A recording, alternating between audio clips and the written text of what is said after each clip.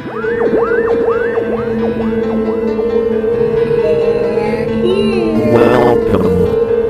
to Spooky South Coast. Look, I know the supernatural is something that isn't supposed to happen, but it does happen.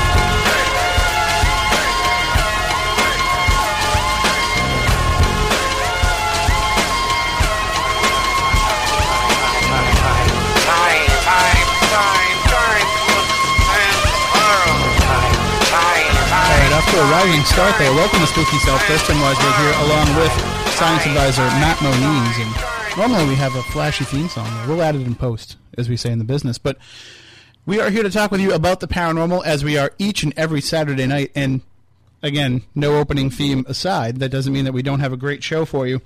It's been a busy week in the paranormal. Happy Thanksgiving weekend to everybody out there. And now is the time when we give thanks for all of our blessings in life, and of course we give thanks to the Spooky South Coast audience for tuning in each and every week, both live here on WBSM, watching us on Spooky TV at SpookySouthCoast.com, and also downloading the show on iTunes.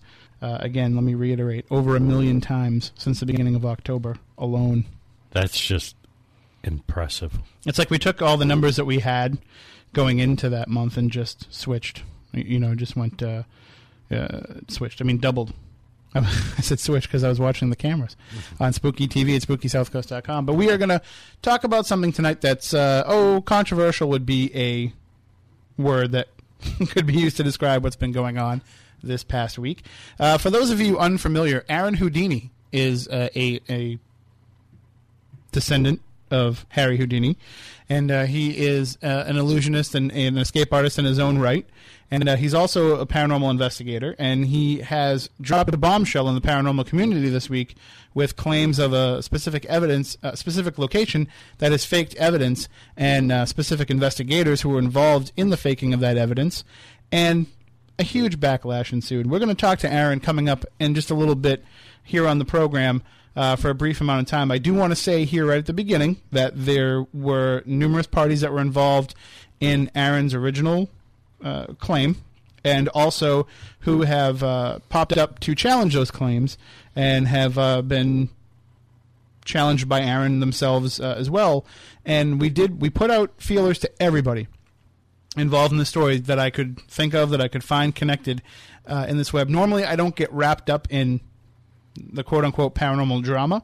I try to avoid that, but sometimes certain cases and certain situations pop up on our radar, and when I see an opportunity to almost allow Spooky South Coast and our show and our audience to be a mediator for something, I try to reach out and offer our airwaves as a way to do that. And I could see from where this whole situation was going that there was a need for somebody to step in and to ask the pertinent questions that needed to be asked. I'm not trying to say that, we are in a loftier position than other people in the paranormal and that we should be able to do that, but we're in a unique position here because we are on broadcast airwaves and we have a responsibility to be fair and balanced. We have rules we got to follow. Because we're not on a Fox News station. But sorry. What's the matter? Truth hurts? We're not going to get into a political discussion here. But, we do feel a responsibility to present all sides whenever we talk about anything. Now, we may not do it within the context of a specific episode. If we have somebody coming on who says that, Bigfoot is the love child of Elvis and Barack Obama, we will let that person have their say. Goonie goo goo. And we will ask the questions about, what kind of proof do you have, and where did you come up with this theory, and try to convince me as a representative of our audience. And then we may have somebody. I'm a skeptic as well about that in particular. Well, and then we'll have a future edition maybe where somebody will come on and debate that. So we don't disallow any particular viewpoint here on the show.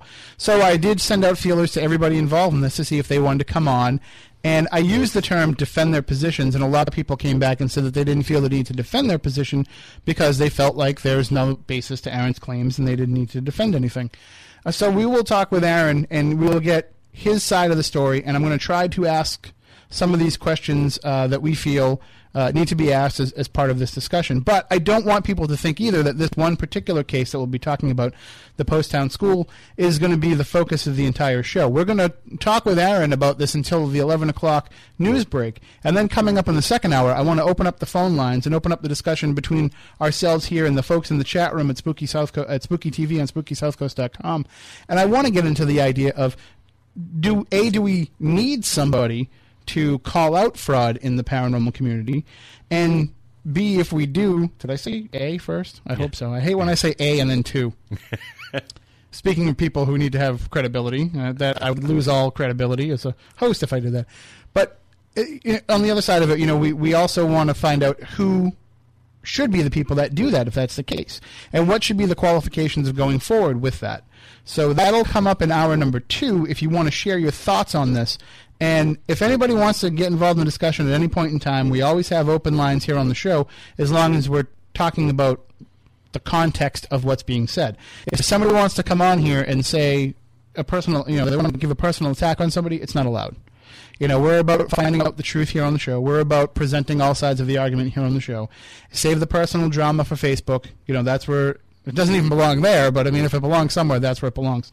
So, but if you have intelligent, thoughtful questions, information that you want to have in order to make your own decision up, then feel free to call in 508-996-0500, 1-877-996-1420. And I don't want to blow our own horn here, but, we've done this before. Yes. We've stepped into situations before where, we've tried to offer the different sides a chance to present their argument. And it's worked in the past in some instances. I think back to that episode about the Native Americans being upset about the board game company making a game about King Philip's War. And it wound up actually being a watershed event for both sides. They both had their own viewpoints on it, and neither of them saw the actual benefits that both could reap from it. And at the end of the show, they actually wound up wanting to work together to make things right in all senses. And so basically, we're going to try and cover as much of it as we can. So in about half an hour's worth of time. The thing about that too is that you have gotten back to me and said that they can further apart going this more freely, and we were able to just bridge the gap through conversation. And I think that's something the benefit of keeping them from is being able to join us and discuss it now. I don't know whether that be that we can help. They're still waiting for certain documentation to come in. If they're waiting for certain legal reasons that they have to wait, there's a variety of different factors that could play into that. So if we do have the discussion tonight and it plays into the need for a follow-up show next week, then we can do that. Because this is going to be a topic that I don't think is going to go away easy. And while normally we don't hang our hats on getting involved in this kind of stuff, I think it's important to follow up, because we can use this as a test case of what does happen when you do make a claim against a haunted location for faking evidence, or against a particular paranormal investigator or group for faking evidence. And I do want to state from the outset that I am not in this tonight to launch any attacks myself on anybody. I'm just going to try and ask these questions as fair and balanced as I can. If for some reason I do feel like I'm getting partial and I'm not towing that line, Moniz, if you pick up on it, rein me in. Chat room, anybody there, callers, 508-996-0500, 1-877-996-1420. I want to make sure that we do this as close, as neutral as we can.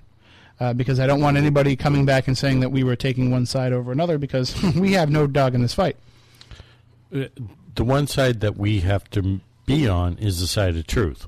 Well, or as close to it as we can, or fairness. In the interest of full disclosure, though, there may be some who question our role in this, because we do offer we are part of Legend Trips, and we do offer paranormal events for money, just as what happened in this Post Town School incident, where we charge people to come in and investigate.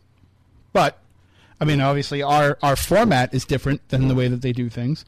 But some people may say that, we have a... Different airlines charge for flights, and different things happen on them. But they may say that we have a reason to discredit an organization who does this, because it would make us look better. That all goes out the window, excuse me, in this discussion, because what we do is... we even tell you when you buy the ticket, we're not promising you anything paranormal. And by doing that, we don't feel the need to have you have anything paranormal take place. It's great if it does, But we're trying to sell you a good time. Yeah, we're promoting actually the history of the places that we go to. And I just want to, in the interest of full disclosure, say yes, we do have a financial stake in a company that takes people on paranormal investigations. But we're not going to let that cloud anything here. And I don't. You just have to be truthful with it right out front. Oh, saying that we make money doing this? I think we're lucky if we cover our costs of putting it on. But if you wrote a book about the Roswell crash with your own theories in the Roswell crash, and we had somebody on the show who had an opposite theory and took umbrage with yours, I would want you to say, or I'd want to state at the beginning of the program that you wrote your own book about the Roswell crash and have your own competing theory. You know what I mean?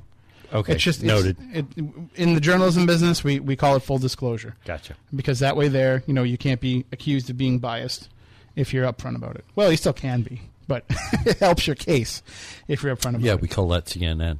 All right, well, I think what we're going to do is we're going to take a break, and we're going to get Aron on the phone, and I don't know why I'm trying to load up over here on the computer. They're going to commercial didn't music. Work the first time. Yeah, since it didn't work. But so we'll take a break. We'll get Aron on the phone. When we come back, we'll get right into the discussion about the Post Town School, about Aron's claims, and we'll ask some of the tough questions. And hopefully Aron doesn't mind and he's willing to answer them. And when we do come back again, the numbers are 508-996-0500, 1-877-996-1420. If you have questions that you want to ask, again, but I reiterate, no personal attacks here. If you do that, we're going to boot you right off the air. So stay tuned. We'll be right back with more here on Spooky South Coast. It blew books off shelves from 20 feet away and scared the socks off some poor librarian. Turn on all your lights, lock the doors, and pull down the shades. Spooky South Coast is back. This looks extraordinarily bad.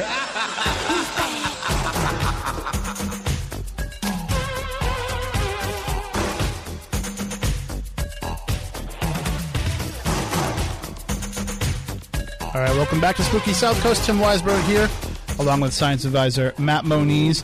And joining us on the line is Aron Houdini. You know him from his work as both an escape artist as well as a paranormal investigator. And he joins us on the program right now, I believe, for the first time. Good evening, Aron. How you doing? Good. How are you? We are spooktacular, as we say here. Now, I know that we promoted one of your events that you had here in Fall River recently in conjunction with the Lizzie Boyden Bed and Breakfast, but I don't think we had the chance to talk to you directly, so thank you for joining us here on the show. Thanks for having me.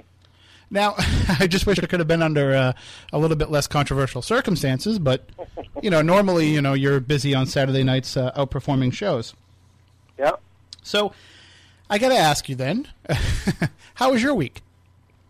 Been very good. We've got a lot of company in. We've had a few Thanksgivings here and there, different family members, and we're all getting ready. Tomorrow's our big one where the whole family comes together, and that's at my house.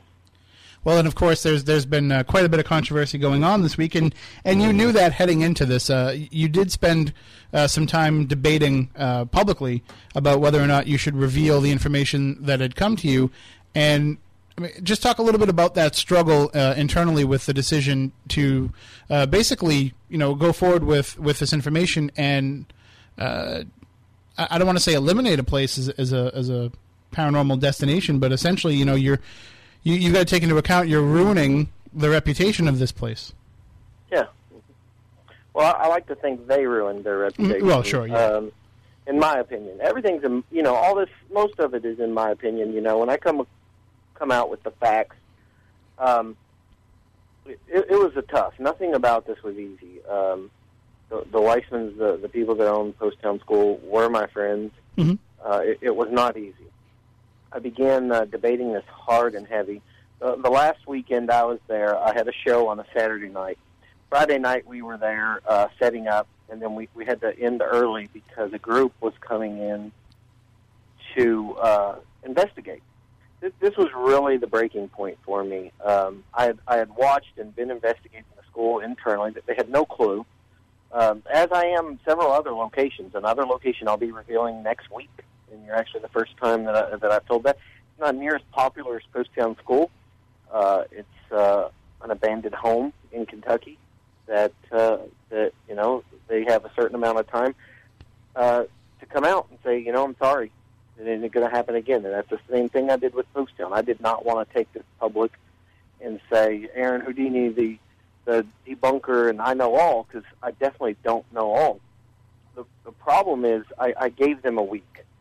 And my breaking point there was a group that decided to take their anniversary and spend it at Post Town.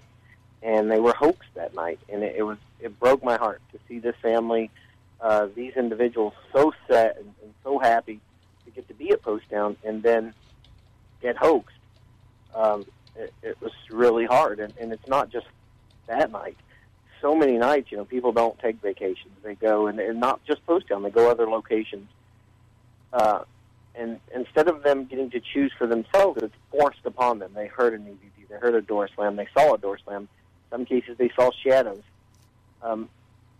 It's just not right. And, I would love to pass this off to a whole jury of people that want to condemn, that want to call out these places, that want to call fraud. That'd be great. But who wants to do it? Nobody wants to take that. So, and that's what my whole life I've followed Houdini and tried to what I hope would make him proud. And this is a part that's really really hitting hard and weighing on my heart. And I just felt it was time.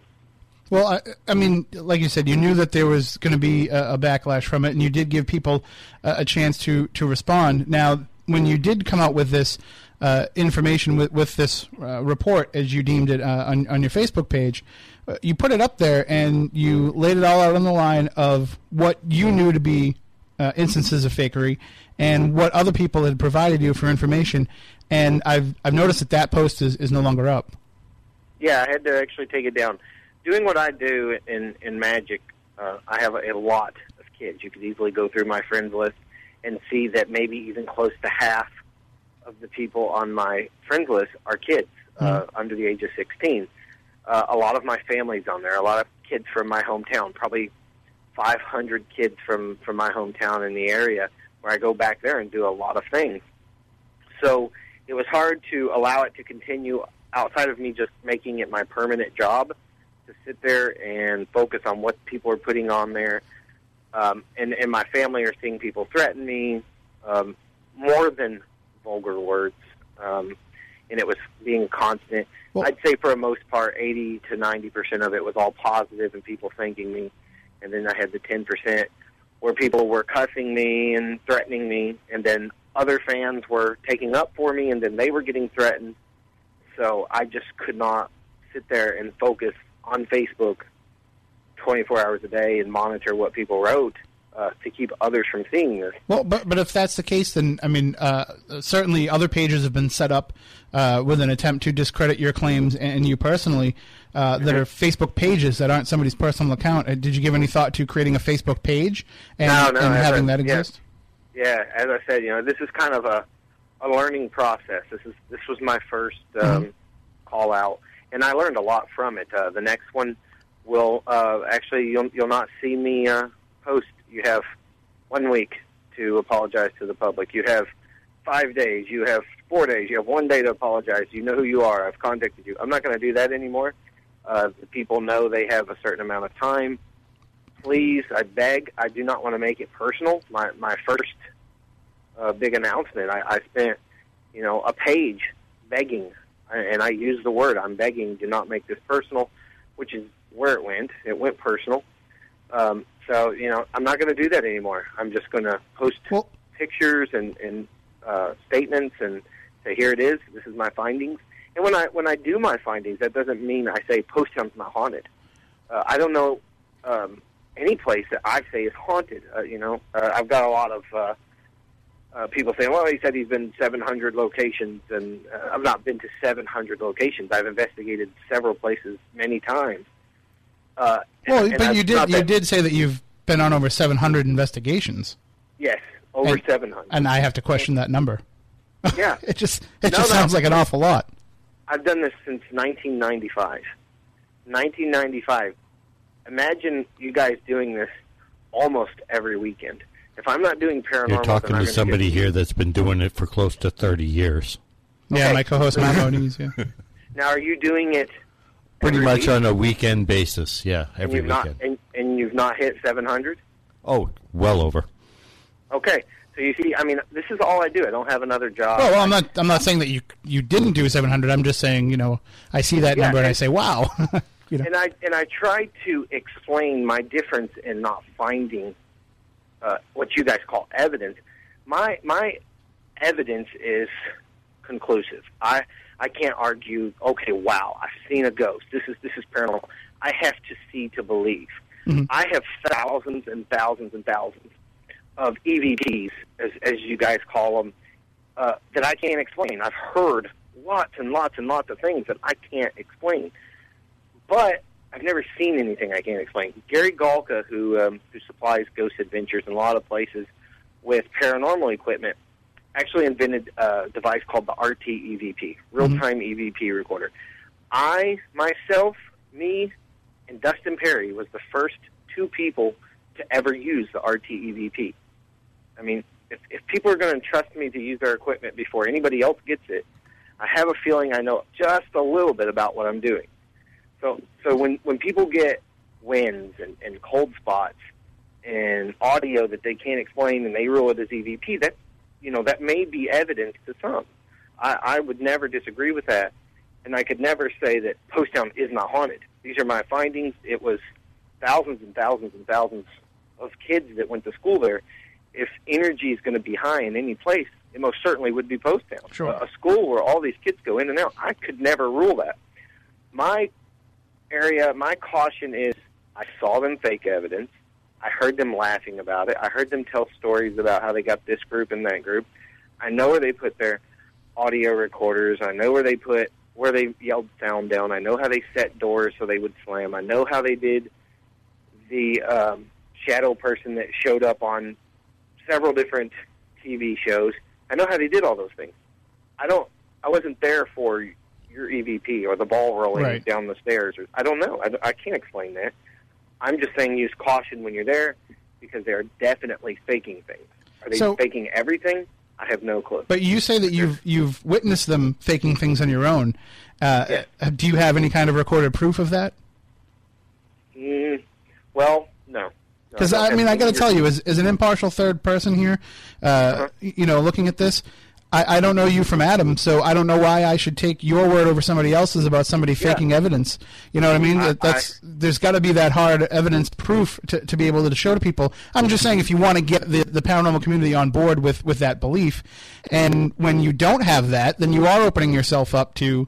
Yeah, exactly. As I said, I'm learning as this goes. If I would have just came out and said, Poasttown faking thing, and every single person would have said, attacked me, no, they're not, that's crazy, I've got so much evidence from there. And I know that people are like, my evidence can't be faked, it's real. 2 different times, really close friends of mine have come to me and told me about audio they got in this area at Poasttown, or audio in this area, and I know that audio is fake because it's the same audio we caught fake and the same audio I saw them use. So I know that people are like, oh, he thinks all of our evidence is fake. It's not. I'm not telling everybody their evidence is fake. I have no way of knowing that. But wouldn't it be a lot easier to explain to people who are kind of coming in late to the discussion if you still had that original report posted up there? I think by taking it down and by not making it available somewhere else... Anybody that wants it, email me at AronHoudini@hotmail.com and I'll send it right to you. Now that's great of you to do that, but you know that most people aren't going to take the time to do that. They're going to make that judgment before they have that opportunity to contact you. That's at this point it's learning for me, and I could not post it back on my Facebook because it would start all back up. Well, let me tell you this: if you want to send it to me, I'll put it up on the Spooky South Coast page. No problems. That'll work. Okay. And that would be no problem whatsoever. That way, if people want to see it, they can go there and they'll have an opportunity to read it. And I was reading on a page, I think it may have been your guys' page or somebody's page, that said that I took all these testimony from people and then I excluded part of one person's testimony. Do you know what I'm talking about? Right. There's been an accusation made that you are protecting somebody that was involved in this. That's not true. I'll tell you my version of the what's going on there. I know of 3 people being involved in faking evidence. That's Daryl, Jay, and Daryl's wife, Brenda. They have DVRs in their living room. She calls and tells them or texts them where people are, and that's how they keep from getting caught or seen. They've been caught so many times sneaking up on people, and then they're like, "Oh, wait a minute! I just want to clarify. When you say their living room, they live on the property?" Yes, okay. Just to make sure, you don't want people to think it's that elaborate of a setup that they're 10 miles away and they're beaming stuff back. No. They live on the property, and where a majority, I could send you pictures right now and video that's on YouTube of people getting EVPs. Okay, so how can we conclusively say this is evidence of an EVP when inches below them is the people's living room and they're watching TV? Right. It's a fair question, but at the same time, you can't say that it's not just because of that reason either. That's true, and I've said that from the beginning. You know, I am not the person to say 100%. All I can say is I've caught them doing this. I know where this comes from. I know how to do this. I even offered to pay. I'm going to pay the attorney. I'm going to pay the contractor. I'm going to pay everything. $10,000 if I cannot come back in there, recreate the shadow, show where they put the recorders. They find any 4 people. I'll bring the 4 people in. They listen for the EVP. Once they get the EVP, then they got to prove what I did, where it come from. And I won't even move the recorder. I'll put it back where it was. Well, there's $10,000. There's so many things that I want to get to in terms of the story, but you're only giving us a brief amount of time to speak with you tonight. So I'm hoping that we can cover as much of it as we can. Mm-hmm. One of the things that's come up as a result of this is there has been a story that came out on globalparanormal.com, Chuck Manning's website. We did invite Chuck on to share his thoughts on this, but he said that he's just a reporter, that he doesn't want to debate on this topic. But he reported that it was told to him that the whole reason this whole thing came about was that you were upset over ticket sales not being what they were supposed to be for your last event there, and that this is your way of kind of lashing out because they didn't reach their end of the bargain. I just want to get your thoughts on that. Yeah. Yes and no. The ticket sales weren't what they were supposed to be. Mm-hmm. Daryl offered to pay me for the full ticket sales. So 70-something people showed up for the show. He offered to pay me for the other 130. He did that once before to other people, and he always pays. That's not the issue. I had the email where I told Daryl, no thank you, not interested at that point, we'll be good down the road. Right now, I just want you to go to Post Town's page. Don't even say faking evidence. Don't mention Aron Houdini. Don't mention anybody. Just say, hey, some things that happened at the school brought to my attention. Apologize. Say it'll never happen again. I can lift my heart, know that we've done the right thing here. That's it. I have the email between us. And he refused to do that. And he did offer to pay me. In the process of all this, 2 days after my show, we were leaving Post Town. All the flyers were inside Daryl Whitman's vehicle. I saw them. When I asked him about them, he said that he was going to give them to teams to distribute, but he had never got around to it. It really kind of made me curious why I paid for so many flyers, and yet he didn't at least just dump them out, do something with them. Mm-hmm. Looking into that is why I found out Mid-Ohio Convention, why there was only 50-something people there. Why at Creep, why at all the conventions that I've been a part of or been to there's just a handful of people. I've seen as little less than 10 people at events he's had, and I've seen as many as 50, which was Mid-Ohio. The reason being is he has a restraining order, a court order that he can't have events in the building. And if he gets caught by the city advertising them, then he goes to jail. He has 3 contempt of court. They told him on the 4th he will go to jail. Well, now, instead of this being hearsay, I have an email from Jim Fox, who is the Butler County Department of Development, Building and Zone Division, Zoning and Flood Manager, saying that he is in contempt of court, and they are filing paperwork to find him in contempt. That's when I realized why he doesn't advertise, why he didn't hand out flyers I paid for, why he doesn't put anything in the newspaper, why he never advertises at all. because if he gets caught, he goes to jail. So the two stories fell into one another. Next week, when I pull the place out, when I call them out, if they don't do the right thing, it won't be anything like this. And I know these people really well.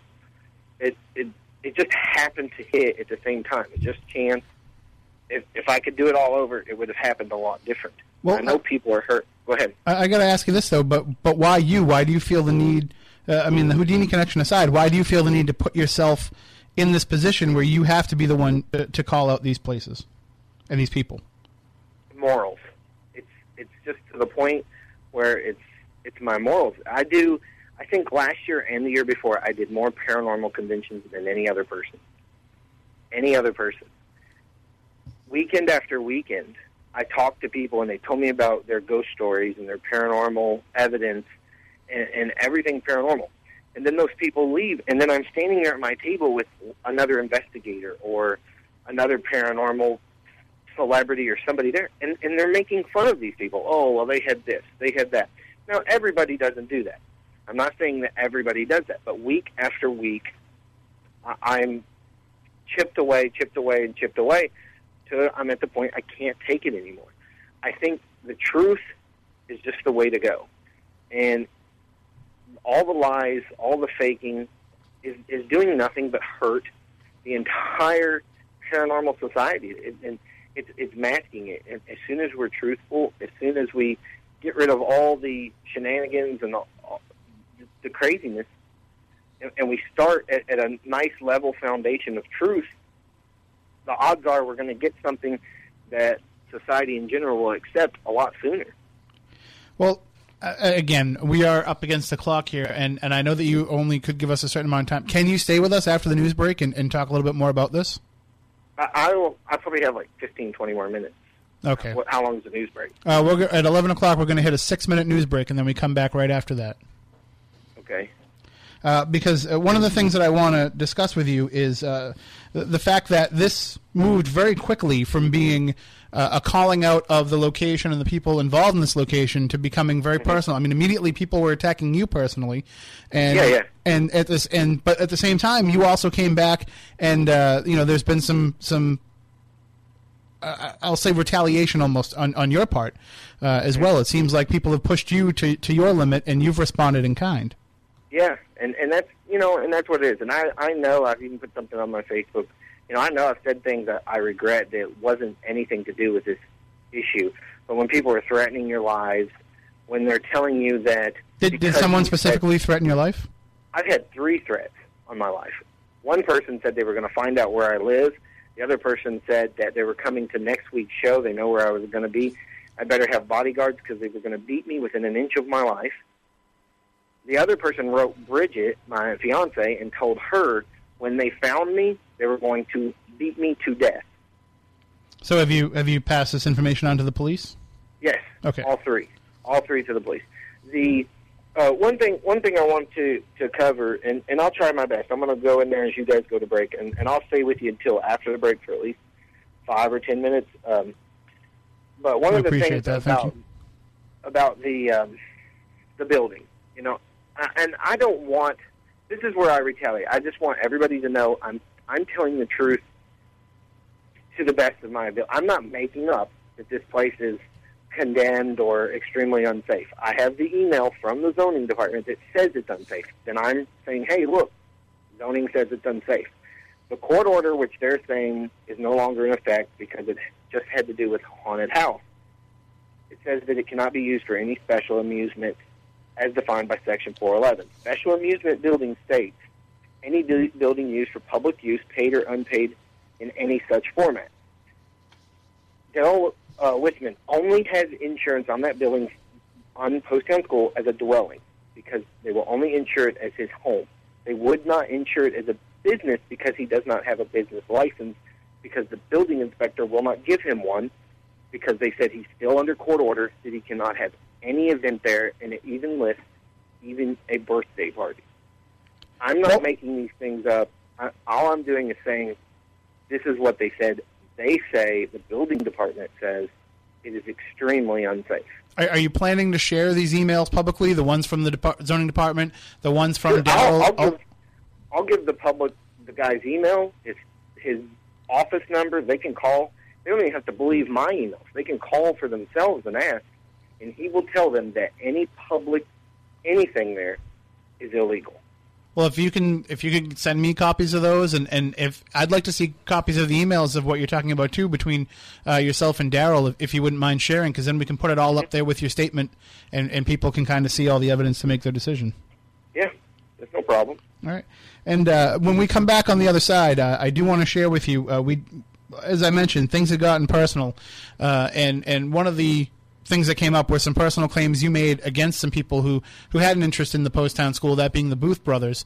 And I actually invited them to join us on the program, and I was speaking with them earlier today, and they've actually given us a statement to read on the air.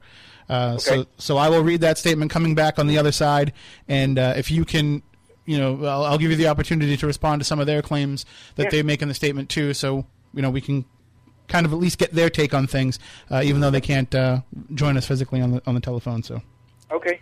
All right, so we will do all that coming up in just a few minutes. Again, if you want to call in during the second hour with your thoughts, and if you have any questions for Aron, again, we want to keep it confined to the subject matter, and no personal attacks or anything like that. The numbers are 508-996-0500. 1-877-996-1420. And again, we'll keep talking about this all night long, even after Aron has to go. We'll keep discussing just the idea of calling out places that fake evidence, people that fake evidence, because again, nobody wants to see it, but as you can see with Aron and with the people who have been involved in this, it does kind of shake up people's lives pretty much down to the core. So we will talk about all that coming up in the second hour following the news. Again, we do want to remind everybody that coming up on December 8th is Oddfest at Patriots Bar and Grill in Bellingham, and that'll be 30-odd minutes crew, Jeff Belanger, Moniz, Andrew Lake, everybody. Sarah's probably going to be there, I'd assume. Yep. And it's going to be a big party for everybody involved in the paranormal. Anybody that's fans of the show, fans of the paranormal, come on down. There's going to be live broadcasts of a live taping of 30-odd minutes. Yep. There's going to be a live taping of New England Ghost Project's radio show, Ghost Chronicles. And there'll also be a live broadcast of Spooky South Coast. We don't know how we're going to do it yet, but we're going to do it. We're going to broadcast over the air from there. The only thing you need to bring in order to get in is one unwrapped toy for Toys for Tots. So definitely come out and see us December 8th at Patriots Bar and Grill in Bellingham. And we'll be right back with more here on Spooky South Coast. AM 1420, WBSM presents Spooky South Coast with your hosts, Tim Weisberg and Matt Costa. All right, welcome back to Spooky South Coast. Tim Weisberg here, along with science advisor Matt Moniz, and we are discussing with Aron Houdini the report that he had this week of the Post Town School and the people involved with the ghost investigations there faking evidence, and we're responding to some of the claims that have been made in his report and some of the claims that have been made against him. And Aron, one of the things that I want to do clear up, if we have just a minute, is I know a lot of people have kind of attacked the idea of you using the Houdini name. And that's something that people have been using to kind of go after your credibility. And if you can kind of just explain to people the connection between yourself and Harry Houdini. Yeah. My aunt, my mom's side of the family were Fozzards. It's Fozzards. They married into the Houdini family through Houdini's brother, Theo Hardin, who he had changed his name to Hardin. So that's where I come in, through Theo, not through Houdini. And I say that, the Booths and others who insist on calling me Aaron Sullivan now, every show I do, every show for 11 years, at the very beginning, whether a big show or a small show, whether a private party or a casino, I tell the story of how I changed my name from Sullivan to Houdini. I tell the relation. So I'm not too sure what their angle is of it's not like I kept it from the public. My Facebook profile will tell you that it's not been updated in over a year. Actually, when Bridget was still pregnant, I talk about her being pregnant on there. It tells the whole story of me being Aaron Sullivan in the relation. With that said, the Houdini family and the Reiner family, which is Bessie's family, Houdini's wife, They are 100% behind me. They accept, celebrate, approve of everything I've done. I do nothing but honor Houdini. Houdini was actually more brutal than I have been about this whole debunking thing. He was much worse. He didn't have Facebook back then, but I'd almost guarantee you he was applauding me. The family, as far as Houdini and me, my last born name being Sullivan, not sure they're Engel. Not really sure on all that. Is it a stage name or is it your legal name? My legal name is Houdini. It's how I vote. It's on my driver's license. It's on my Social Security card. My son's name is Amadeus Houdini. Bridget's last name will be Houdini. My everything. I mean, people want to see my license, I can post that and just cut out the personal stuff. And of course, you bill yourself as the last living Houdini. Is that accurate, or is that just showmanship? No, that it was accurate until Amadeus was born. I was the only person with the last name Houdini. Now he's born, right, because so that's we need to specify for people that might not know. Houdini was not Harry Houdini's name; it was his stage name. That's true. He had actually never legally changed it. There's a little bit of news and scrutiny here and there that he never changed it, but he also, before he passed away, had talked a lot about his last name being Weiss. So funny, because when he began debunking people, they started calling him Eric Weiss. They wouldn't call him Harry Houdini. So it's, the showman side of me, as soon as I saw them start calling me Aaron Sullivan instead of Aaron Houdini, I was a little bit amazed and at the same time like, wow. And those close to me and those that write about Houdini and everything that saw this happening, they started calling me and writing me emails saying, can you believe this? I mean, everything I do, even things that I don't mean to do, fall back to that story. So the showman side of me was, I don't want to say excited, I don't know what the word is, but I was like, wow, talking about reliving it. So, I mean, just to clarify, though, making the claim of being the last living Houdini at the time, before your son was born, I mean, you kind of win that by default. There were no other Houdinis. They went by the family name, so. Yep, by default. All right, so I just wanted to give an opportunity to kind of clear that up, and to also for our listeners who are unfamiliar with your work, just to kind of know a little bit more about you. All right, now I know that we only have you for a few more minutes, and I want to get into this statement. It is kind of lengthy, but I'm gonna read the whole thing to you. Now, This came about because the Booth brothers were not original targets of yours in this report, and I say target meaning they weren't people who you named as being involved in this, but they kind of took up the mantle of asking for, from what I could read on Facebook, asking for more proof, and things kind of got ugly from there. So I'll read. Kind of like shooting at somebody, but then the ricochet bullet hitting somebody else. That's exactly what happened with the Booth brothers. I wasn't aimed toward them. I'm learning from this, but I see their point, where they're coming from, and why it affects them. But it wasn't meant to affect them in any way. All right, well, I'm going to try and read this to you as completely as I can. Again, it's like 3 pages. So, all right. Wow. Official statement under penalty of perjury. To the best of my knowledge, I accept this is true. This is, of course, coming from Philip Booth.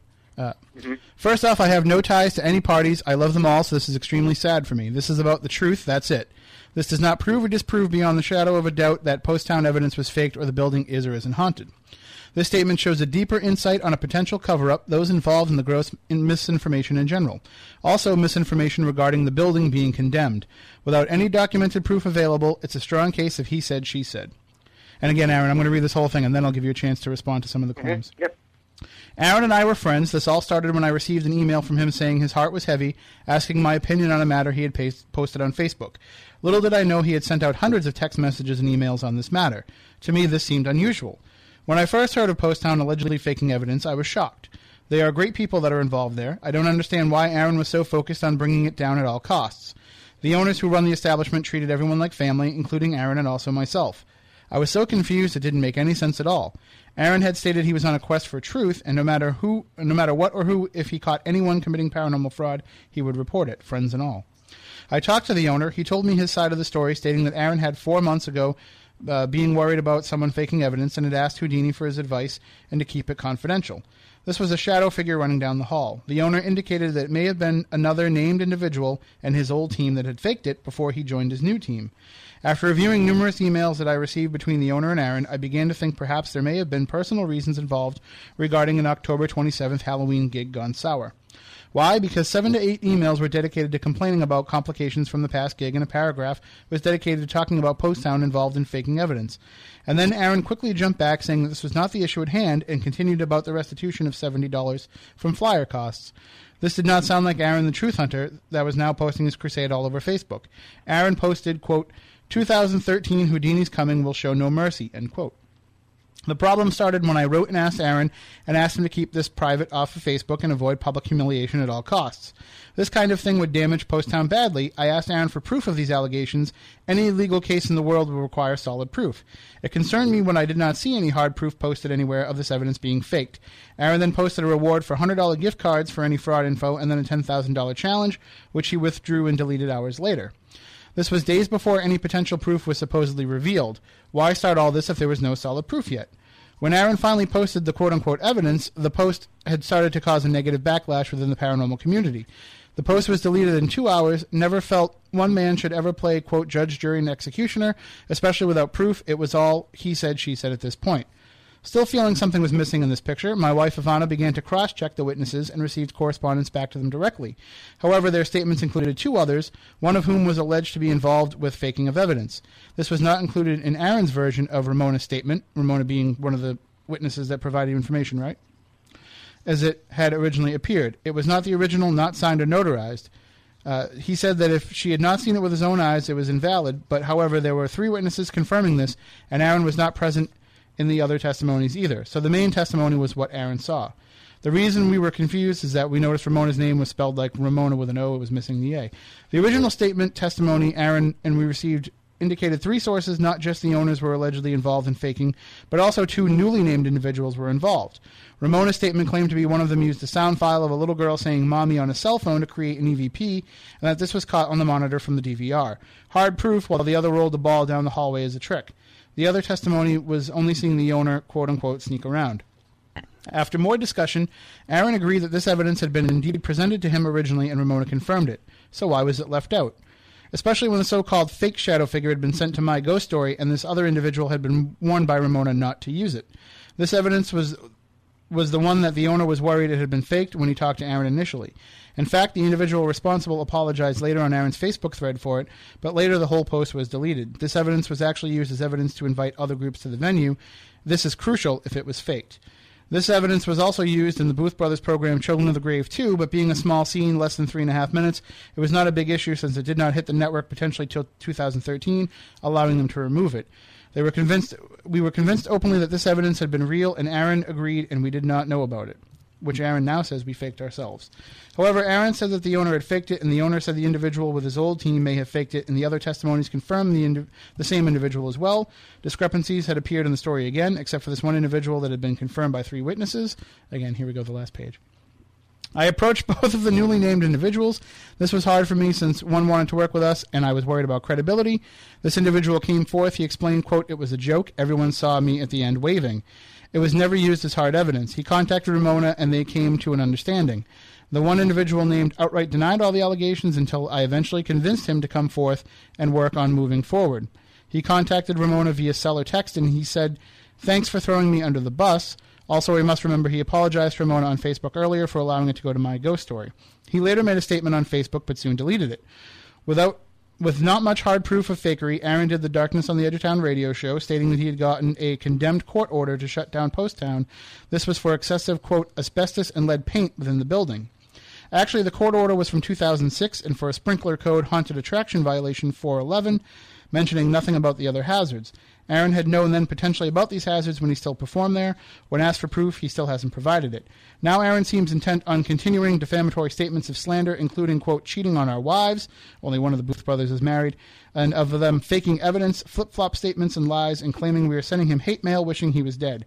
He also attempted to implicate Philip's wife in, quote, covering up faking of evidence when she had been the one spearheading the 10-day investigation into this matter. One more time, proof, please, and full disclosure. He also states that we have a hate group. It is actually a site dedicated to people so they can find out the truth and let their thoughts be heard, since he deletes all comments and posts contrary to his version of the story. This page is not personally affiliated with us at all. We released all correspondence with permission to the site to get the truth out. As far as us telling others not to hire him, he voluntarily bowed out of Fox City's Paracon, and his agent let him go due to the high risk due to his current outspoken and reckless behavior. He's even gone so far as to say that I harassed his mom. Aron's mother contacted me and we discussed the situation.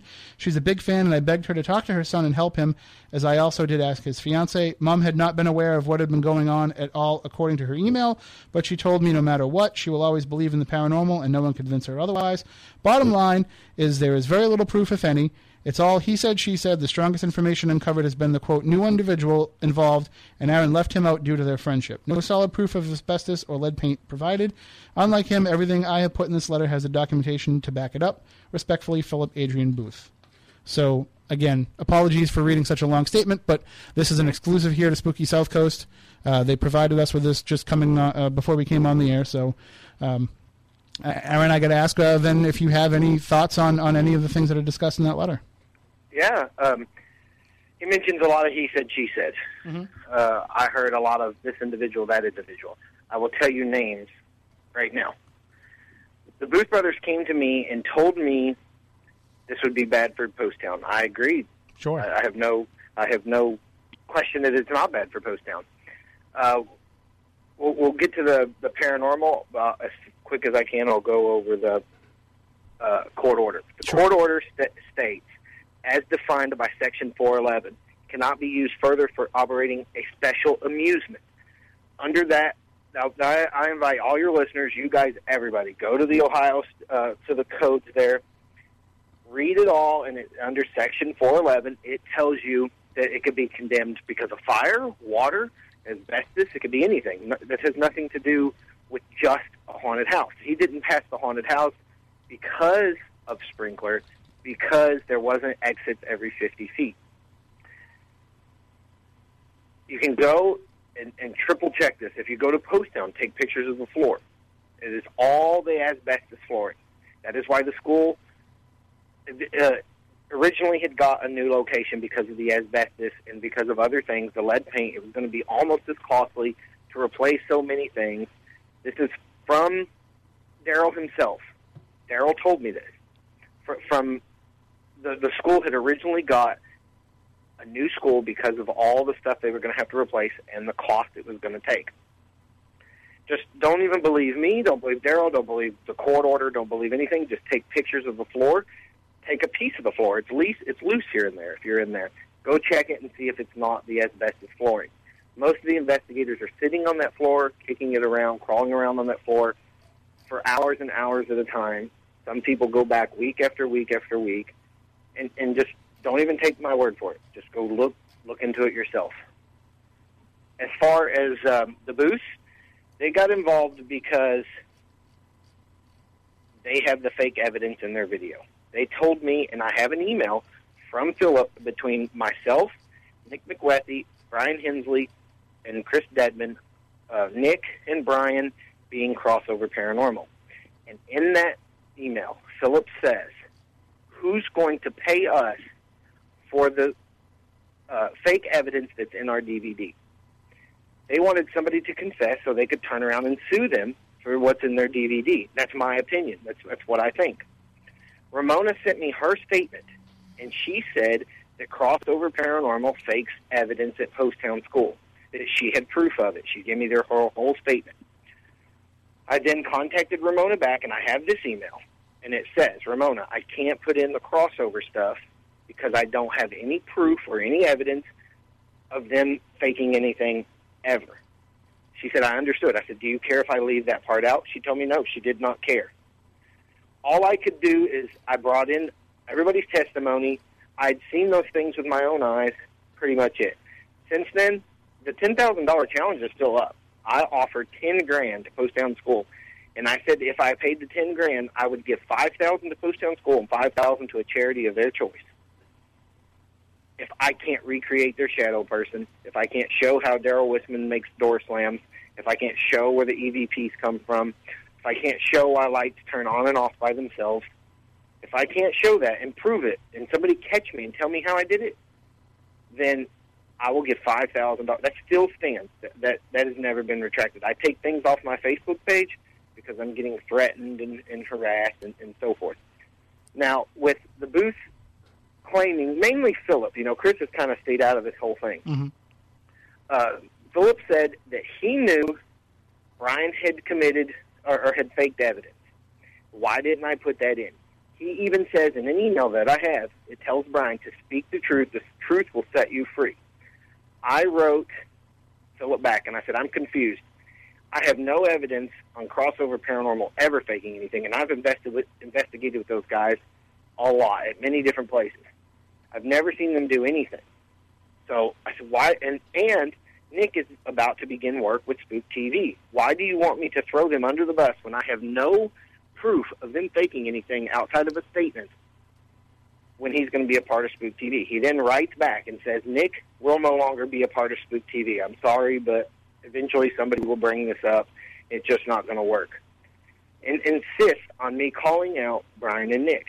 I have emails between Mike Roberts and Ivana, Philip's wife, where she says her and Philip knows that I'm protecting Brian and that he faked the evidence. Once again, I've never seen him fake evidence. Mm-hmm. I have other people who said they believe that Brian and them didn't. When the shadow person was created that was sent off to My Ghost Story, Brian and Nick was there. They videoed this. They end up on My Ghost Story. But 8 other teams have that same shadow person. Brian and Nick wasn't there with that with those teams for that shadow person. The only person that was always there every time the shadow person came was Daryl Whitman. He's the only person that was always there every time. I cannot say that Crossover has ever faked anything. I've never seen it. And I'm not going to sit there and be bullied by the Booth Brothers into saying that they did just so they could get their moment of fame. That's not what this is all about. They told me in the beginning, I had made Facebook my bitch. I had taken over Facebook. It was a big publicity thing. And that's all they're doing is trying to get involved and, I believe, somewhat get somebody to confess for giving them fake evidence so they could turn around and sue them. Well, I do want to take a step back here, and in terms of this building code that we're talking about, it mentioned in Philip's letter that it's Ohio Building Code 411, and is that the same code number that you're referring to? Yes. Okay, because I'm looking here on the Ohio.gov website, and under their codes, under Section 411 for special amusement buildings, it discusses the need for automatic fire detection, automatic sprinkler system, an alarm, an emergency voice alarm or communication system, exit marking of exits, photoluminescent exit signs, and interior finish shall be Class A in accordance with Section 803. So it doesn't actually mention anything about asbestos or any kind of lead paint involved in that. Mm-hmm. All I can read to you, I'm not looking at it, is what the court order says. Mm-hmm. And it doesn't say, does that section say anything about a haunted house? While you're there, while you have it, because I just don't have it. It just says special amusement buildings. I'm just speaking here off the cuff. I can't imagine any particular state code would mention haunted location specifically. Yeah. That's what the zoning manager told me. But in the court order, it says anything. This defines a special amusement building as any temporary or permanent building or portion thereof that is occupied by amusement, entertainment, or educational purposes, or that contains a device or system that conveys passengers or provides a walkway along, around, or over the course of any direction so arranged. So basically, it means that it has to be... I'm pretty sure that would fall within paranormal investigating. And it also says special amusement buildings have an occupant load of 50 or more that have to comply with these. So if it's less than 50 people in there, they may not have to comply with these. They actually told me that the school, this is now, and I'll send you the email and this guy's number so you can call, maybe get a statement from him. His name is Jim Fox. He's Butler County Department of Development. Okay. His phone number, his office number is 513-887-3608. And he says that they cannot have more than 5 children in their residence at a time because it's so dangerous. More than 5 children in their residence. And as far as charging or not charging, anywhere in the building, even a birthday party, anything whatsoever, is illegal. Well, but that's a different story. When there's children involved, that's different. I know when there's locations where there is accusation where there is supposedly lead paint or asbestos that there's regulations regarding children being in the dwelling, but adults it's kind of an enter at your own risk type of situation. Yeah, and see, I didn't know too much about asbestos, or I still don't know that much about asbestos. All I know is it's dangerous and whatever. The codes that I saw when Daryl actually told me the night before my show, when he told me why the city was after him or whatever, he has 3 stickers that was put on the outside doors. Those stickers are from the fire department, and I asked him what it was for and stuff, and he said, I've got to do this and I got to do that and stuff. He didn't tell me anything about asbestos whatsoever at that time. He has a room in that school that he's fixed up like a hotel room, and that's where actually sometimes when we would go there, instead of getting a hotel, we stayed in that room. Mm-hmm. My 6-month-old, 7-month-old baby slept in that school over 6 nights, and it's full of asbestos. Just even if you don't believe me or the zoning or whatever, go in there and take pictures of the tile, take the tile off to a paint store and ask them if it's the asbestos tiles. It's full of asbestos. I got a better idea. If somebody's willing to pick it up and handle it, take a piece out and send it to us, and I'll have my co-host Matt Moniz confirm whether or not it has asbestos present. He's a chemist. You could do that, Moniz, right? Before I offer up your services? Yeah, it actually is done by looking at it through electron microscope, but I've got access to stuff. Or you could just taste it. Yeah. Either way, you'll know. But yeah, no, he'd be glad to do that if somebody wants to send a sample. Again, we can't verify that it's coming from there. Daryl's admitted to the tiling and the flooring being asbestos. He hasn't denied that it is. He says that they told him he had to keep it sealed with wax and then it would be safe. And when I told the zoning that, they laughed. So I don't know. I'm not a building. I don't know. All I know is they tell me it's extremely unsafe. Before we let you go, then, I don't want to get too wrapped up in the codes and all that, but before we let you go, there is some things addressed here in Philip's letter about the personal statements, personal attacks that have been made online, and I have seen posts, and I know it's online, things can be doctored, but that you have made accusations of infidelity against the Booth brothers, or I guess in this case one brother, since only one's married, and you have made claims of them faking evidence in their films. I mean, I don't even want to ask you what your proof is of those, because in my opinion, it doesn't matter. In my opinion, just because somebody, not that I would ever condone somebody cheating on their wife, but I wouldn't question them as a paranormal investigator because they've done so. There are certain factors, of course, that would make me question somebody's personal judgment, but I want to ask you, like, why then do you feel the need to go to this level? Because when you start doing that, it makes it so easy for people to tear holes in your argument, and they'll overlook the work that you've already done and what you're trying to present if you do resort into this name-calling schoolyard stuff. Yeah, the things I was saying at the time was, and it's not just about paranormal investigating, it's about anything in general. For me to see somebody as a professional, for me to trust in that person, believe in that person, and I see them as a professional, they must conduct themselves as a professional. I'm not going to believe anything a doctor says if every time I see that doctor, he's a drunk. Well, not just a doctor, a police officer. I'm not going to let a guy that's every time I see him, he's drunk and come in and work on my toilet. Anybody whatsoever, for me to see you as a professional, then you have to conduct yourself as a professional. I will let how I act at conventions and my shows speak for itself, and I will let how they act at conventions speak for itself. That's totally up for the public to believe. But I mean, if that's the case, then I would probably stay away then from throwing out these grenades, because, like you said, it is in your own opinion, and other people may not have that opinion. It's just I'm saying you're giving people ammunition to use against you, and that's something that you kind of have to insulate yourself against if you are going to go forward. I mean, this is just advice. if you are going to continue with calling out places and individuals that you think are responsible for faking evidence, then you just got to make sure that you insulate your argument as much as you can. Okay. Just, again, unsolicited free advice from a guy who's not sticking his neck out on the line like you are. But one of the things that will take away from this and learn then will be that when you do this, the documentation that you're speaking of, I assume that going forward you're going to kind of have that stuff ready at the beginning as opposed to having to have it in response. Well, I've had the email since the day I brought everything out. The day I just haven't posted it or gave it to anybody. That's what I mean is when you are going to post these, when you are going to report on what these places are, you have to have all that stuff as part of that report. All the ducks in a row, so to speak. Right. And I guess it's probably you're right. You are right.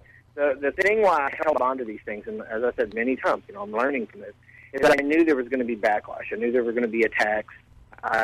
I knew that it was coming. When I sent Booth a text, he said I sent hundreds of people an email. That's not true. I sent 8 people a text asking their opinion the night before I did it, what they thought. That was Chris Booth, Philip Booth, Bradenberry Kling, John Tenney, and 3 other people. I sent those 8 people a text, and I said, hey, I really think a lot about you. I'd like to know what your opinions are of what I posted on Facebook. Didn't ask them to reply to it, just in a text. Text me back, what do you think I should do here? I really valued the Booths as a friend. This was not meant to be an attack toward them. When it got personal, then it was a lot of schoolyard bullying and name calling, and it was just mass hysteria. Instead of it being about calling out a fraudulent location, it became more about Aron Houdini is a fraud, the Booths are a fraud, and so on. If I was the Booth and there's some kind of law about somebody giving me fake evidence and I put that in my DVD and I spent thousands and thousands of dollars and got that out and they knowingly gave it to me, I would sue somebody's ass. I would sue them. There's no question. If that was my role and I was giving out what's supposed to be true documentaries, I see their side. I would be pissed. And that is their side. There's no other side to it. As for me, they're attacking everything I've done. Everything I've done. Aaron Sullivan, he's not even a Houdini. But aren't you? You're kind of attacking everything they've done too. That's true. And if you can go back and look, or at the post or the timing of my emails, I never said anything about the Booth. Never, not one time until I was attacked. My email or my post may be 2 minutes behind their post, but I never said anything first. And if I had it to do all over again, I would just walked away and been like, whatever, I'll just let it. And that's what I'll do in the future. I'm going to ensure that this doesn't get personal. I did not mean for it to happen this way. Well, I'm going to ask you this then officially then here in a broadcast medium, is there anything that you want to retract from what you've stated over the past week or so? Or reaffirm? There's a lot of things I'd like, a lot of the name calling that I really would. I'm sorry if I hurt anybody's feelings or that was not my goal, to hurt anybody or, when I made a statement about how I didn't believe in witches. I didn't believe, I wanted to believe in ghosts. I wanted to believe that these things could happen. Somebody took offense that I didn't believe in witches. The witch hunt thing is a whole other can of worms, and yeah. I noticed that happened as soon as you use the word witch. It becomes, and it's one of those. I don't mean as a religion. I did not mean the Occupy Houdini page said that I was attacking women. That's just crazy. Mm-hmm. That is crazy. Anybody that knows me, I go out of my way at every event and every show to show respect and to talk to people. They had people on there saying that they tried to talk to me and I stubbed my nose in the air and walked away. I've never done that. And my dad would beat me with a tree if I would. That just doesn't happen. And I would never do that. So these things are hitting me in the heart because people that have no idea who I am, and so I would attack back. And the guy tells me that I was responsible for putting his mom in the hospital with heart failure because I said I didn't believe in witches. And that's quote, word for word. That's just crazy. That's crazy. I don't even know who these people are. And I definitely am not attacking a religion. I don't believe in spells and potions and real magic. I just don't believe in that, and that's my right. If you believe in it, then that's your right. The Wiccan religion, which uses the word witch, they're not saying those things either, but they have adopted the word witch as a word describing them. But also, and I didn't realize too much about that label was saddled on them. I understand, here. But historically that word now was they've kind of they've adopted it because of it. Yeah. Yes. Do you know where the whole term witch hunt come from? Yes. Oh. Do you know? I mean, on this subject, on me. Do you know where it started? No, I don't know how it started with yours. I actually went back to the Facebook page and tried to find where it might have come from. And Philip Booth called me a witch hunter, and I wrote, and in the post, it was a post, not an email. I wrote, I love it. So I went, and there's a PlayStation game called Witch Hunter, and it shows a guy, and he's in a hat, and it says Witch Hunter, and then it says, I'm only in it for the hat. A goofy picture. So I posted that as my profile picture. And I put, I love it, or meet the new T-shirt.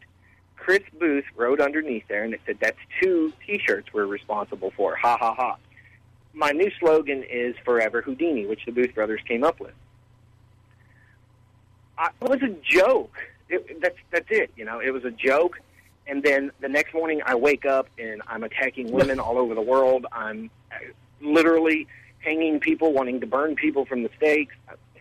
It's just silly. You just found out what everybody that's ever been in the public eye has realized, and that's probably something that you knew would happen when you started calling out locations, that there would be more attention paid to what you were writing, and when that happens, you have to be a lot more careful and toe a line. I mean, and you just kind of got caught in that same mistake that a lot of people do.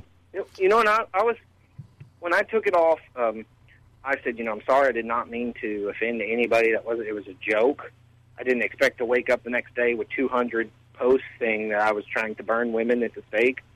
Can we also correct something? Believe it or not, most of the people that are pagan or Wiccan are actually men. So predominant. I read that. I actually read that. You happen to be speaking to one as well. And I also need to clarify too, at least in my own opinion, like, you got to let some stuff go. I mean, I'm of Jewish descent, but if somebody says, oh, he really Jewed me down on the price, I kind of don't really take offense in that anymore. I understand that it's still offensive of a term, but it wasn't really used with offense. Well, there was like 10 people who wrote me and told me, I was the worst person in the world because I was using the word witch hunt. And I still have them, over 100 emails where people are like, I'm pagan, I'm a witch, I am not offensive to this at all. And I wrote a lot of people, and I said, hey, can I use your story? And people say, yeah, but don't use my name. Some people are like, yes, you can use my name. People who wrote and said, hey, I'm this, and part of my group, a group in Cincinnati, had several groups in that area around the schools. They're leaving their group because they don't agree with their side, and this group doesn't agree with this side. So all these groups are splitting up over this, and I just was like, wow. In 3 days, I had over 600 Facebook emails. My Facebook wouldn't even open. I couldn't get, my phone would not open my Facebook app. I had to go to the computer and do it. Mm-hmm. It was just crazy how this exploded and turned into everything but a paranormal fraud location. It turned into everything but that. And I just want to clarify a little bit because there's some questions in the chat room again. I don't think that these terms should be cool to use, but I also think that if somebody does use them, you got to kind of give them the benefit of the doubt and ask them, hey, did you really mean that? So, like, if somebody said, oh, he really... The term witch hunter has nothing to do with a witch. It's somebody to debunk and call out. If you look at dictionary.com and type in witch hunter, it doesn't even have anything to do with a witch. So I really didn't see the harm in it, And there's also some questions popping up in the chat room about some other comments that you made, particularly about other women. And I'm getting inundated with questions here in the chat room to ask you about a particular comment that you made to somebody. And I don't want to get into all of the lashing out that you did. Is it the fat comment? Right. Yeah, I know which one you're talking about. I mean, do you want to apologize for making that comment? If you saw the whole email, you would know that I wasn't telling the person they're obese or fat. The entire email doesn't even go like that. The entire email is where I did call her crazy, and I stand by that. I think that lady was crazy. Here you go. Here. No. Keep digging that hole a little deeper. Sorry. She's crazy. If you read she's that, I don't even know that person, and she's one of the persons that told me she was going to find out where I lived. But it went from, do you realize how big of an idiot you are? And I put, yes, I do, for answering all these emails that you keep writing me. Do you realize this? And I was like, schoolyard bullying, and then it got into be like idiot, dumb, piece of crap, you're fat. And it was a joke, but you can't be like, haha, fatso, like you can in real life. And those were. From what I did see, you said it repeatedly. But you're not seeing the whole email. I saw what was posted on one of the pages, and that's not the entire email. So I didn't just say, "Hey, lady, you're fat." It didn't happen like that. It was you're an idiot, and I was like, "Okay, I know I am because I'm giving you this is 40 minutes of my life I'm never going to get back." And then it was like, "You're this," and then I said this, and she said this, and I said, "And you're fat." Kind of like, I know you are, but what am I? A joke, but it just didn't come across. Maybe if she was truly offended by it, then I am 100% sorry from the bottom of my heart. I don't even know who that is. I don't know if she's fat or not. I don't know anything about her. Well, all I know is it wasn't meant to be like, hey, fatty. I was bullied when I was in school. I was bullied. I have several obese people that are close to me. I did not mean it like that whatsoever. It was idiot, turd, piece of crap, fat. And you're not seeing the entire email that she gave out. I had to block that lady because I still firmly believe she's crazy. She wanted to find out where I live. One of the things that she's going to find out where I live and personally drive Daryl to my house. I mean, it just got...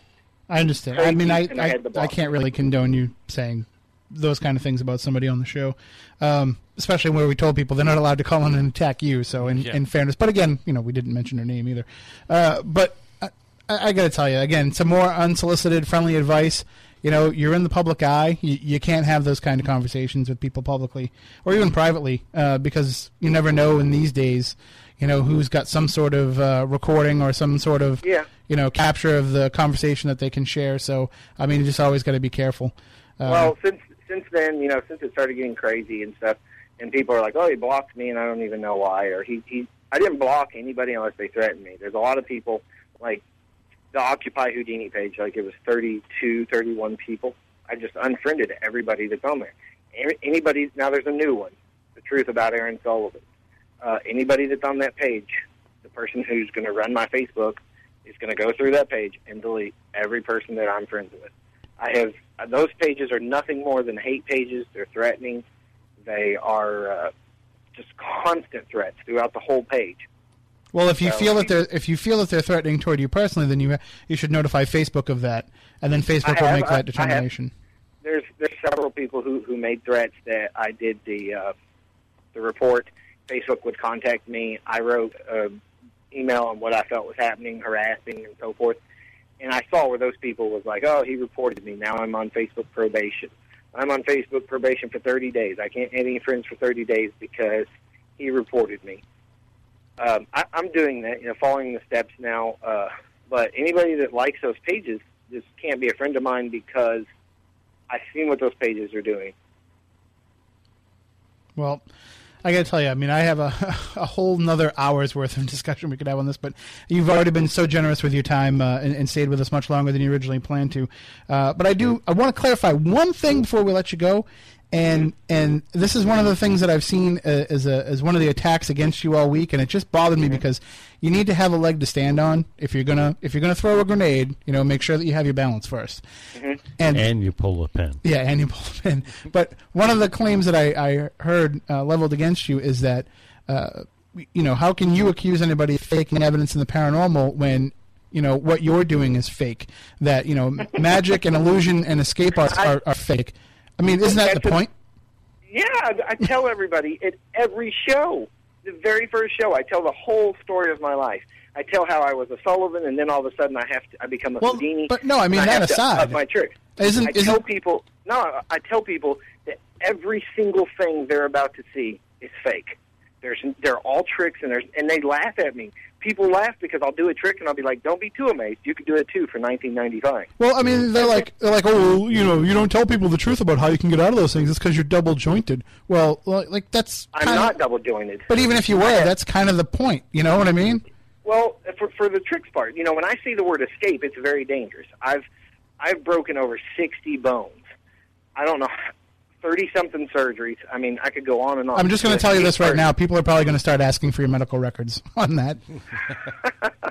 Well, you know, I've played with for years about releasing medical records and x-rays to show people, you know, what I go through. We carry from show to show a suitcase. It's a red suitcase. It's designated just for heating pads, icy hot, tape, ibuprofen, things like that. It's called the red bag. We carry that from show to show. If anybody thinks that I'm double jointed and I'm not dislocating my shoulder, then they're either deaf or they've never been to one of my shows. I dislocate my shoulder. The 5 shoulder surgeries I have more than proves that. I can have doctors' statements in no time that doesn't. I mean, that's crazy. But for somebody to think that I really do magic, that my tricks are real tricks, and that I have magic or psychic abilities or anything whatsoever like that, they've never been to my show and heard me give a lecture promising them that it's just tricks, or they're crazy, one or the other. Well, you just said that you dislocate your shoulder on a frequent basis, and you're calling other people crazy? You're the one intentionally subjecting yourself to pain. I know. I'm just being facetious. Yeah, I know.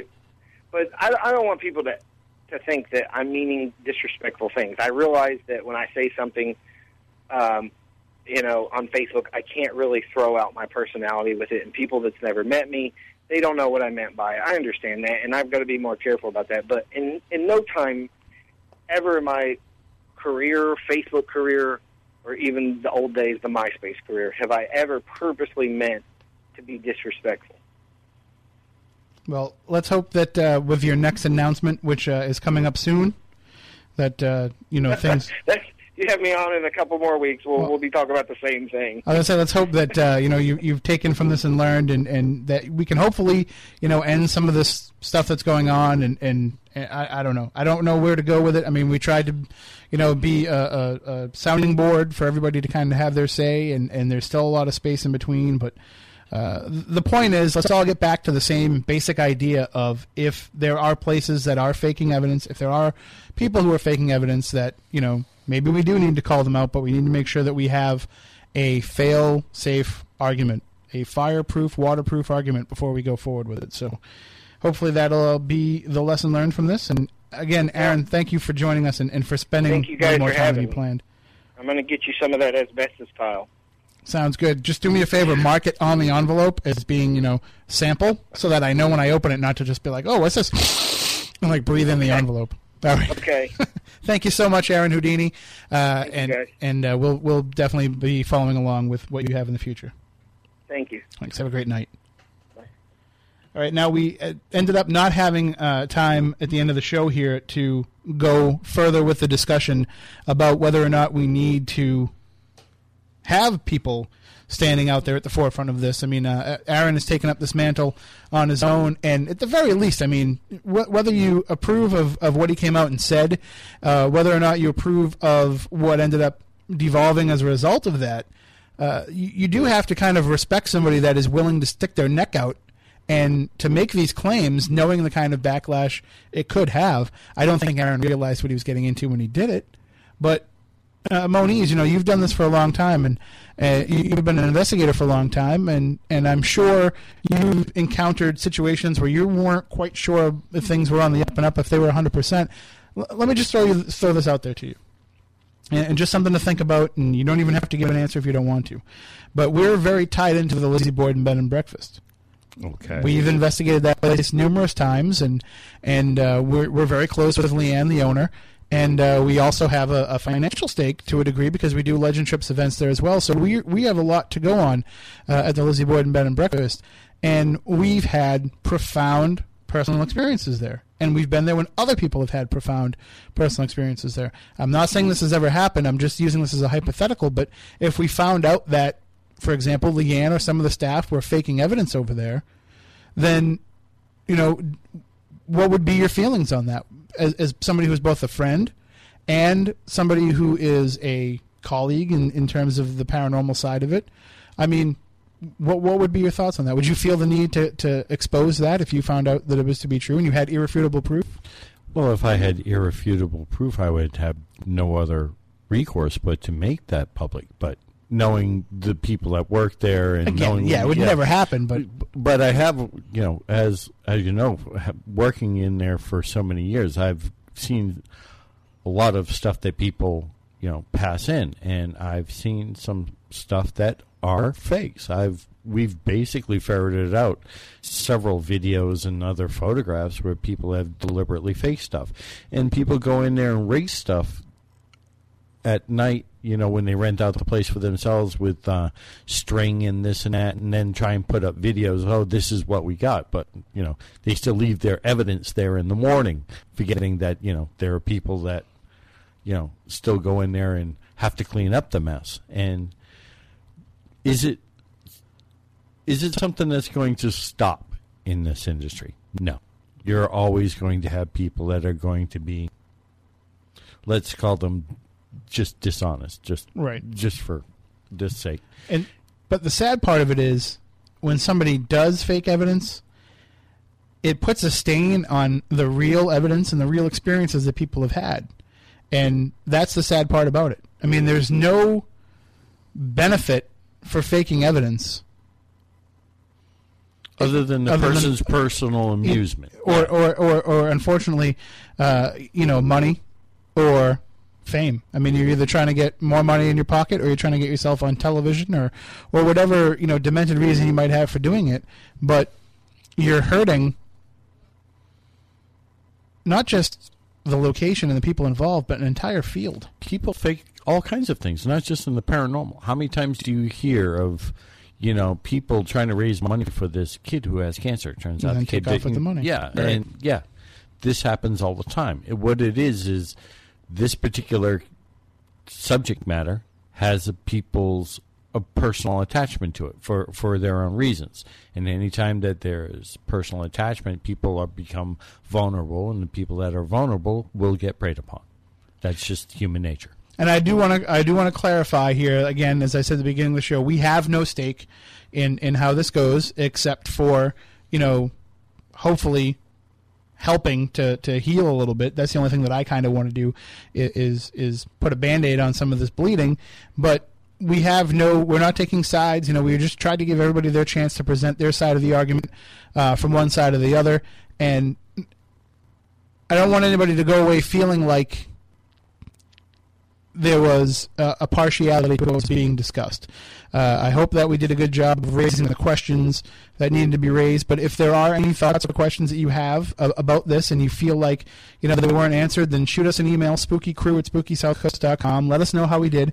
If you think we did a terrible job, if you think that we, Bear in mind, there's a lot of material that could have been covered, but we only have a limited amount of time. There's a lot of stuff, too, that is going to be coming out to light publicly that hasn't yet either. So there's going to be more to this. There's going to be more documentation that comes out. Aron said he's going to get us some of the stuff that he's talking about. I know other sides of the story are going to be presenting me with information and things that they have. So we'll try and at least keep up with this. I mean, we may do a follow-up show. I could definitely see a follow-up happening on Spooky TV with Spooky Crossroads. I would love to take the discussion to that coming up on this Wednesday. I would love to carry the discussion forward to be about what I wanted to talk about in the later half of the show tonight, about the need for people to come out and be the watchdogs of fakery. But again, we ran out of time. And I know that Moniz doesn't want to go late because, Taco Bell's only open till a certain time and man's got to eat. So we're going to have to let it go at this point for the show. But hopefully you enjoyed the program. We had a lot of people that are new to the show. Hopefully you'll stick with us and keep checking us out. You can download every show that we've ever done on iTunes. They're all available there. We have YouTube archives of the last few years as well, when the technology is working here in the studio. And, of course, this show will be podcast and will be archived up there for people to check out as well. So let us know what you think of the show. Email us, spookycrew@spookysouthcoast.com. Follow us on Twitter @SpookySC. Like us on Facebook, Spooky South Coast on Facebook. And hopefully we did a good enough job that some of these new people will keep up with us. And we tried to keep it fair and balanced, and we brought out as much as we could. That's all what we had do. time for. That's all we can do. So thank you for listening. Thank you for at least keeping it civil. Nobody called in and bashed anybody. So we'll see what happens now on the internet when the show is posted up there. So thank you all. We want you all to stay spooktacular.